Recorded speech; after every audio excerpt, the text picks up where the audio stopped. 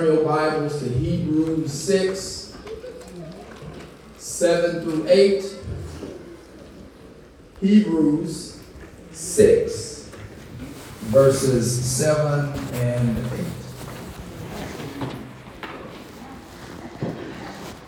Amen. Amen. I'm so glad that the Patriots lost last night. Tighten up. Tighten up. I know Jackson ain't saying nothing. Jackson's a Patriots fan. So. Oh, wait. He done wiped his eyes whole time,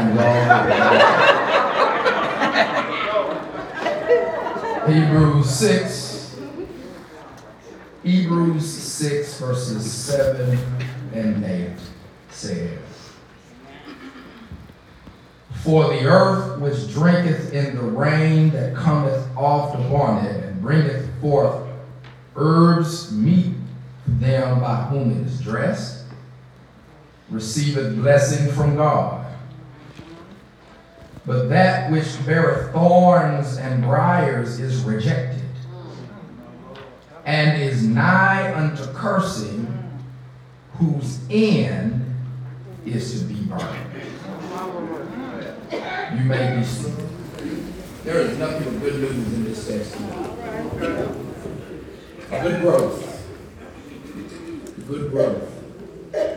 For many of us, myself included, 2019 was a year of investment. It was a year you likely spent time, energy, and resources investing, planting. For many of you, likely, it probably seemed at times during the year that your blow up didn't happen. You came into January 1st last year thinking this is going to be the year, and 2019 just seemed like heartache, tears, brokenness, bitterness, death, anger, breakups, resentment, desertion, betrayal. Many of you may have been left in the dark on some things that you thought the light surely should have been shined upon. And so 2019 for you was a year you were ready to get through, and likely by the end of this year, you may very well feel the same way. But in my heart and in my soul, and I speak this not only to you from the Bible because of the Spirit of God's leading me through this text, but even from my own passion and my own desire, not just for you, but for myself. I believe good seeds, once planted properly, will grow and produce fruit. Seed, if planted properly, will grow. I mean, it'll germinate, it'll set root, it will break through the ground, it will blossom, it will bloom, and it will eventually produce what we see coming and what we have always felt. I believe that what you desire to happen is going to happen. The tragedy in coming to church, if you're weak in the faith, is that your hope is something will happen that will enliven and embolden your faith. And no person, here's the truth, can make someone have faith. You have to make the decision and make the choice to have faith yourself. And then, once you make the choice to have it, you then must make the choice to grow the faith. Which in one end, spiritually, is leaned upon God because God can't lie. And if we practice his principles, he has to, in truth, since he can't lie, make his processes work.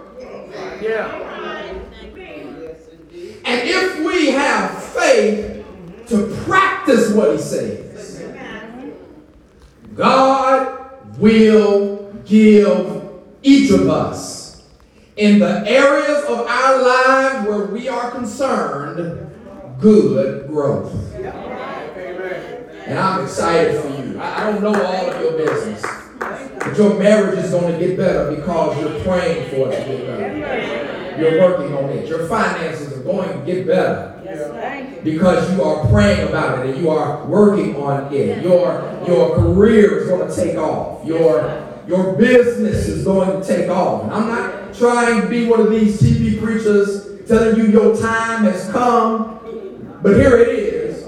While we live the non-sinful elements of our life that God says can be a blessing, He will bless if you pray and practice the principle of faith. Amen. This text in Hebrews is really a text about growth. And if there's any thesis, a main idea of this text I really want you to walk away from, it is this: everything that God gives life to grows. Everything that God gives life to, regardless of its function, if it lives, it grows. Whether it is moral or amoral, if it lives, it grows. That includes you. That includes what you lay your hands to. That includes what you dream and what you desire and what you see in your inner self. If it lives, it grows. Amen. It either grows itself or it exists in such a state, whether it lives or not, to promote growth. That's the kind of God we serve. God is not a God of death. God is a God of life. His Son Jesus comes that we might have life and that we might have it more abundantly. Now, I'm not going to play on your intelligence. You understand that whatever God makes grows, but you also see how people live and you know how you live. And perhaps your issue today isn't with the idea that God gives growth to everything that lives. Maybe that's not your issue. Maybe the issue is, why does it seem like some things grow bigger than others? I got that problem. I got that problem. 5 foot nothing. I'm 5 foot nothing, and I'm constantly looking up at people. There are people in this church, even though I'm standing on a stage, are taller than me standing down there. Amen. I look at my face. I'll be 42 on Tuesday. Hallelujah. Thank you, Jesus. And I know I'll never be a member of the beard gang. There's some young boys in here already got shadows on their face. And I didn't know I did what the barber said. I took the razor in my face and my face got smoother when I did it. The opposite happened. God, why did you give them 6 foot something and I'm 5 foot nothing? Why they got a beard and I barely got a mustache? God, why does it seem like they always get the good opportunity and I'm sitting here struggling with the one opportunity I have? Why they always getting lucky with money, getting dropped off bags of money, and I can't even find a penny on the ground on my way to work? Why does it seem that way? And it can seem that way if you don't sense or feel your own growth. Some of us either right here, right now, can't celebrate somebody else's good life because yours seemingly doesn't grow. This text exposes something, and it's a hard truth. But if you receive it, y'all listen to me, if you receive it, you'll be blessed. Here's the truth. You ready for it? Here it is. Growth is certain, but good growth is conditional. Growth is certain, but good growth is conditional. Say that another way, Sharon. Okay. If you want good growth, you have to do what promotes good growth. Wow. Say it another way for those in the back. Okay, here it is. Good things don't just happen. If you want good things in your life, you have to do what promotes good things happening. And as children of God, you came to church. I didn't make you come. You came to church. You nod your head in belief. You're making sounds to indicate to me that you're kind of picking up what I'm putting down. Here it is. If you are a child of God, you, my friend, my brother, my sister, are in the best possible position to receive good things. But even as a Christian, your growth is determined by what you do.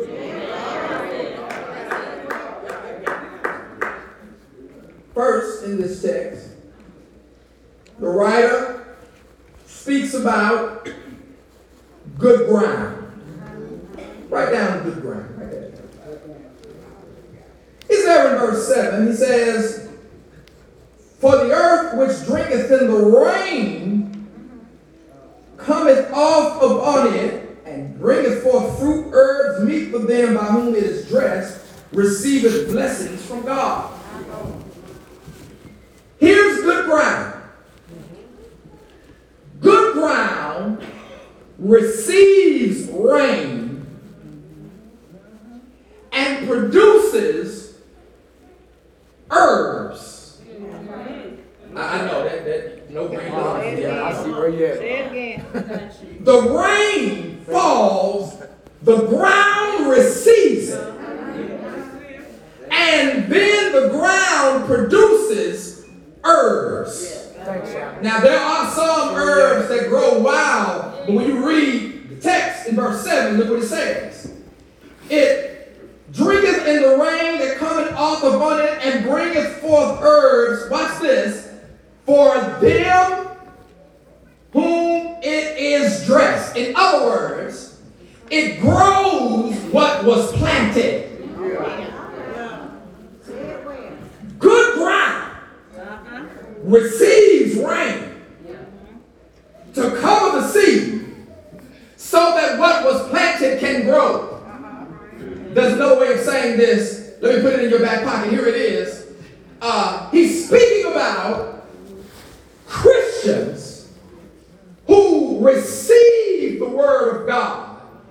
But before they receive the Word of God, they have invested seeds so that the Word of God has something to grow.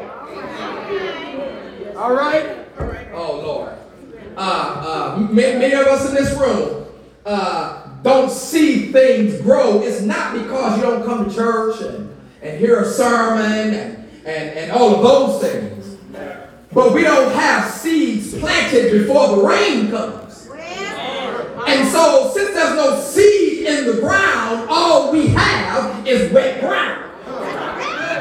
But if you make investments into your heart, what are your investments? Your prayers, the things God has revealed to your spirit, to your heart, the things you have believed and received and have meditated on according to the Word of God. And when the Spirit rains down on the surface of your soul, now the rain and the soil has something to grow.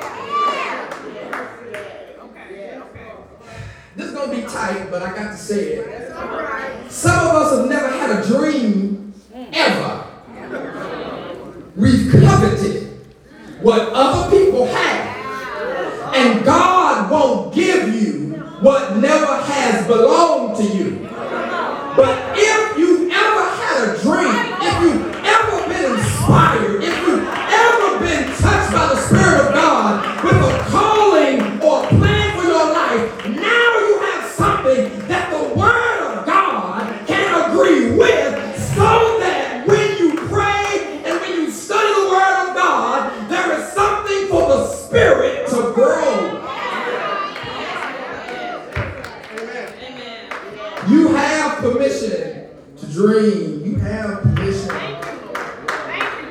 have desire. Thank you, Lord.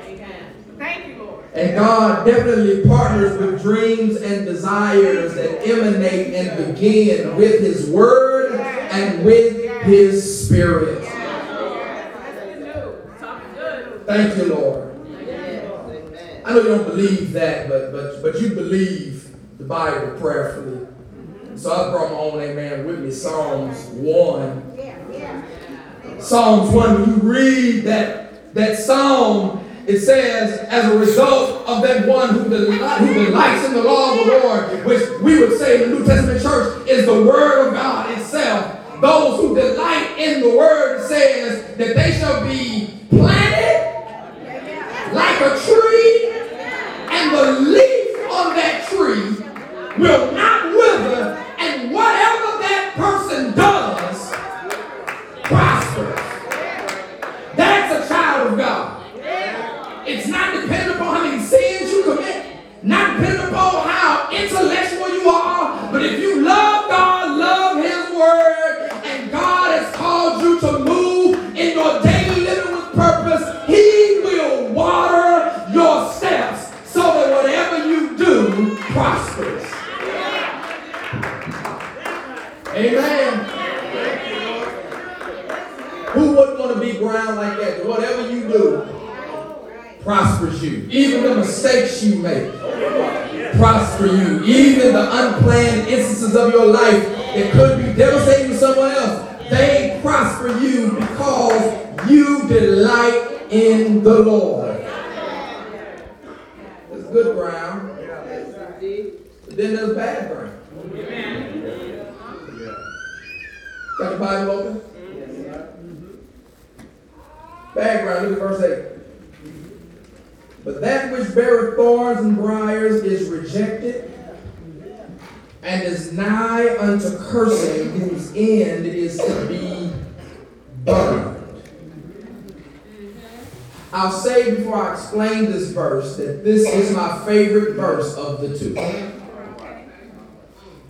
This verse is not saying what you think it says. What's so bad about bad ground? Watch this. Just like the good ground, it receives rain. Okay. It receives rain. But there is no keeper of the ground. Wow. The text says that from the bad ground grows thorns and briars. I know y'all city folk, and so the only thorns you know of is roses.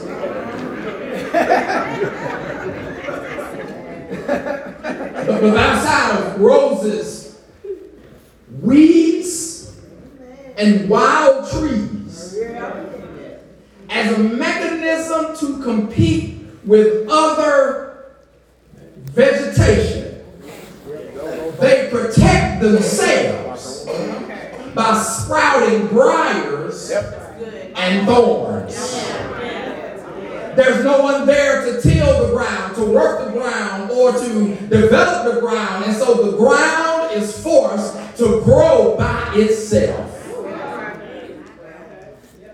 And I wonder today, if I were to do a silent poll in our church, not because of what our church is, but because of the negative nature of human nature, I would wonder where many of us sit. Are we the kind of people that live our lives with intentionality? We have a plan, we have a goal, we have a dream, and we have saturated that goal, that dream, and that plan in the Word of God to rely upon the Spirit of God to bring through with His power and providence and our energy and dedication that thing that we have thought of, dreamed of, and planned? Or are we just waking up in the morning competing with every person we see?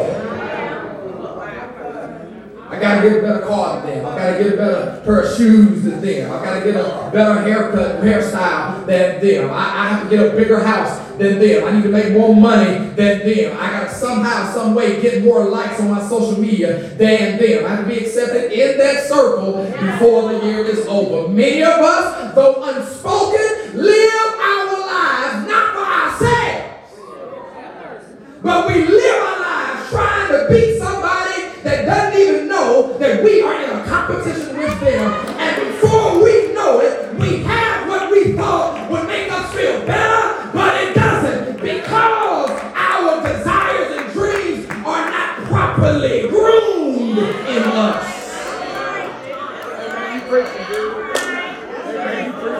For many of you, the problem here it is. It's not haters. It's not what daddy didn't do and should have did. It's not what mama should have did. It's not what your church should have did. It's not what your job or that teacher at school should have did. For many of us, the enemy is us.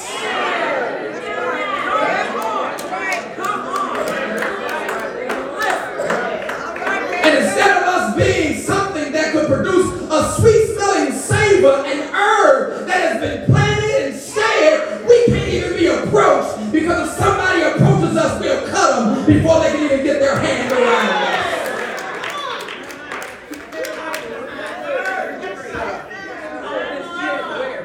Bad ground. Bad ground. Yeah. But there's good news for bad ground. You got your Bible open? Yes, sir. I hope you didn't close it. This text is talking to Christians. Okay. He begins verses 1 through 6 addressing how Christians shouldn't live their lives in shame to a holy God. That we shouldn't play around with our salvation and act like people who aren't saved. Making the cross a living shame, being immature even though we have been accepted already by a sovereign king. Good ground grows something as a result of being saved. Bad ground produces thorns and thistles, which is growth. But it's not the kind of growth that landowners want if they plan to produce from that ground. Brother Starks in here. He's not in here. He back there counting blessings. We're going to get him in one of these days. Because I know his amen at this part of the text would have some validity and value. Because he has 2 green thumbs. If Brother Starks was here, he would preach this sermon and he would tell you that if you have ground that only grows thorns and thistles, it can grow something different. But you got to get rid of the thorns and thistles. And the only way to get rid of the thorns and thistles is to burn the ground. I'm ready, Zachary. So that which produces thorns and bristles now, if the right fire burns on the ground, the same ground that grew thorns and thistles last year, give it some time, it can become the kind of ground that produces green herbs. I know I'm right about it because it happens every year in the African Serengeti. Every year there's a 4-tier cycle on the Serengeti of dry season and then wet season. The wet season comes and it grows the grass on the plains of the Serengeti to where those blades of grass can sometimes reach 10 feet tall. The animals all over Africa, lions and giraffes and wildebeests and zebras and water buffaloes and ostriches and monkeys of different variations come to the Serengeti. They don't attack one another. Instead, they just drink and eat the grass that has grown. They eat it so much that they eat it to the nub. And when they eat it to the nub, and when the rain season ends, the sun above the sky shines down on the Serengeti.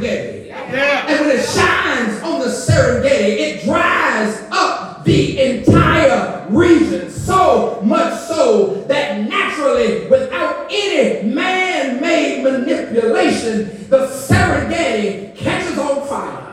The entire region burns. It burns. It burns. It burns. It burns until the rain season comes again. And when the rain season comes again, it rains so hard that the water seeps down about 10 feet beneath the surface. On top of the ground, it looks like nothing will ever grow there again. But the rain falls so much in the Serengeti that the seed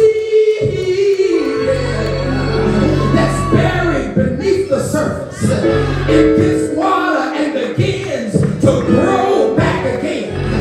I'm closing, but my soul looks back on my life to the time when my life only produced thorns and thistles. But I'm so glad that seeds were planted. And when the water of the word failed, the water washed on and in the soul of my heart and began to grow seeds that had already been planted. Is there anybody here who can thank God in the room that your life has not always produced green earth, but there were seasons in your life when you too were a thorn producer. You couldn't be talked to. You couldn't be addressed properly. People had to tiptoe how they interacted with you. But after the word of God began to wash over your being, something began to happen. And that's why now you talk differently. That's why now you live differently. It's because water has washed on the seed of your life. I'm closing, but I think about this one major principle that's read by and written by Paul to the Macedonian church in Philippians, chapter 1, verse 6. He says, and God will finish what he began in you. Is there anybody here who knows that we serve a God? People might forget about you, but we serve a God. He won't stop fooling with you. He'll keep right on giving you his very best. Now, is there anybody here as I close who